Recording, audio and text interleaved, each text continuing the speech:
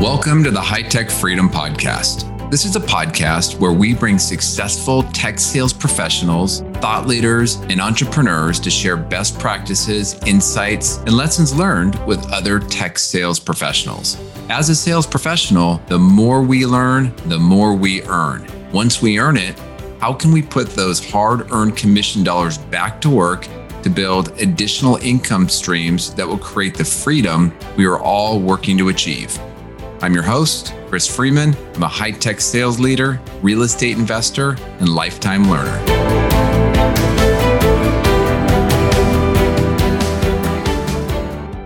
Welcome back to the High Tech Freedom Podcast. This is Chris Freeman, and I want to talk a little bit today about competition.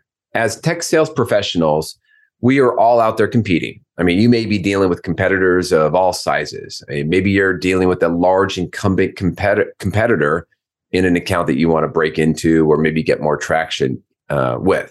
Maybe you are the incumbent. But think about it. Our business is fluid, and there's no right way to win. There's no magic bullet on how you should compete. Every scenario is different. While some tactics definitely can carry over between customers and sales engagements, you'll often find yourself having to adjust to unique customer situations. And that is why our profession is so incredible. And that's why we're needed. You just can't outsource what we do to, a call center or, AI. You can't automate it. It needs people, it needs skill, it needs thought.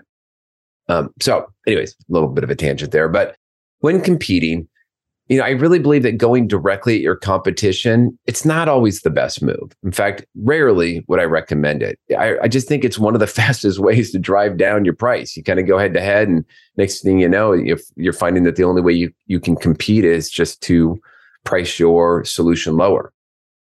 I would much rather execute some type of flanking sales strategy or campaign. Now, while war and battles, they're a horrible thing, there are some interesting examples and analogies that we can look at. And in so many cases, a flanking strategy was the predominant and more successful strategy. So for example, we can go all the way back to the American Revolution with George Washington. He was not this major military, or he didn't have this major military force. His army was a ragtag group of undertrained and undersupplied soldiers. Now, time is a way of glorifying things and making them seem like they were bigger than they really were. But the reality was or is that most of his maneuvers were very small pinprick attacks against a much larger force, kind of a get in there, hit them and run, a hit and run campaign, get in a skirmish, make them feel some pain, and then retreat.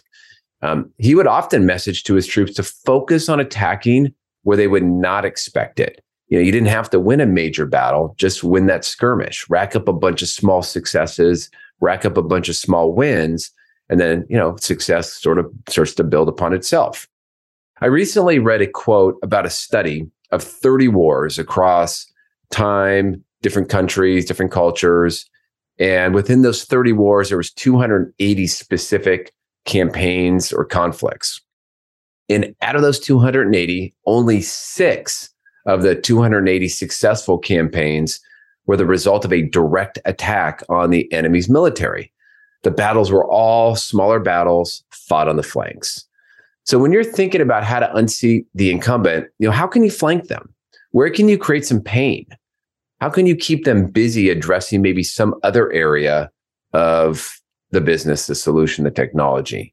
How can you force them to maybe respond to questions about something else that is not their strength? Maybe it's your strength. Is there an opportunity to shift the discussion on how a customer measures certain things in their business that puts a new or different pressure on your competitor? I mean, ultimately, your business, so you're going to have to take some time to figure out how you can specifically start to pinprick, as they say, the incumbent. Another example, right? If you're a basketball fan, look at Phil Jackson, right? Hall of Fame coach. He implemented this thing called the triangle offense. Its whole purpose was to create ball movement and really route the ball away from the defensive pressure versus going directly at it. What that did was that opened up the floor, then gave or created opportunities to attack the hoop. Now, if you have Kind of a little bit of a side tangent. But if you have, or you are the overwhelming force, you're the incumbent, you need to be careful. I mean, there's just a natural risk to become complacent and start to coast. You're exposed to someone who's much hungrier than you. Think about it. That attacking competitor, they have nothing to lose. They're just trying to get in there. You do. So you should start thinking about how can you maybe shift your approach when you are the incumbent. And now that'll be a topic for a different episode. Now, think about this. So back to the maybe the smaller attacker. It's natural, right? If you're going after an account or going after an incumbent and you are faced with force, maybe they had some counterplay or they did something, it's natural to want to push back. But when that force is the incumbent and bigger than you, what's the point?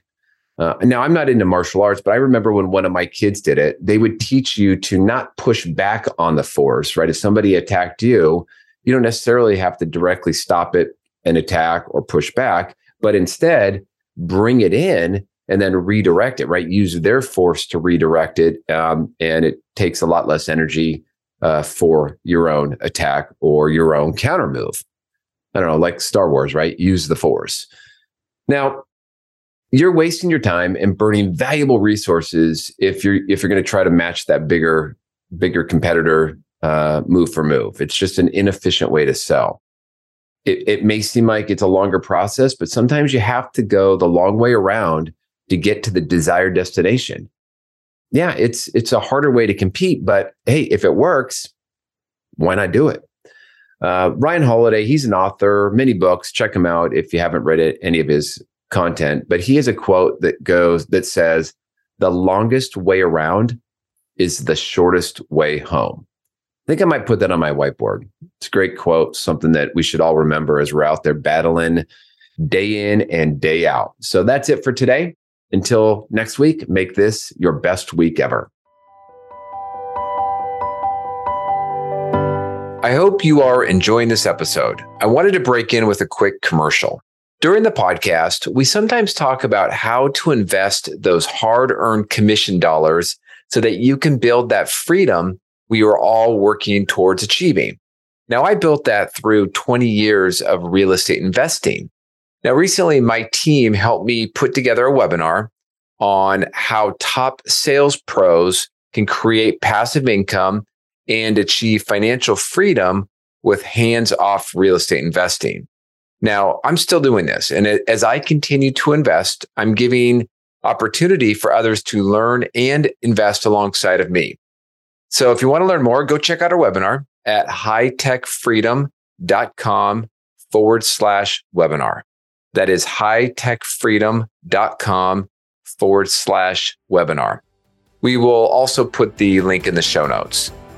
Thanks again for joining us today. To get more sales and real estate tips, you can subscribe to our newsletter at hightechfreedom.com. You can also join our private Facebook and LinkedIn group that is exclusively for sales professionals.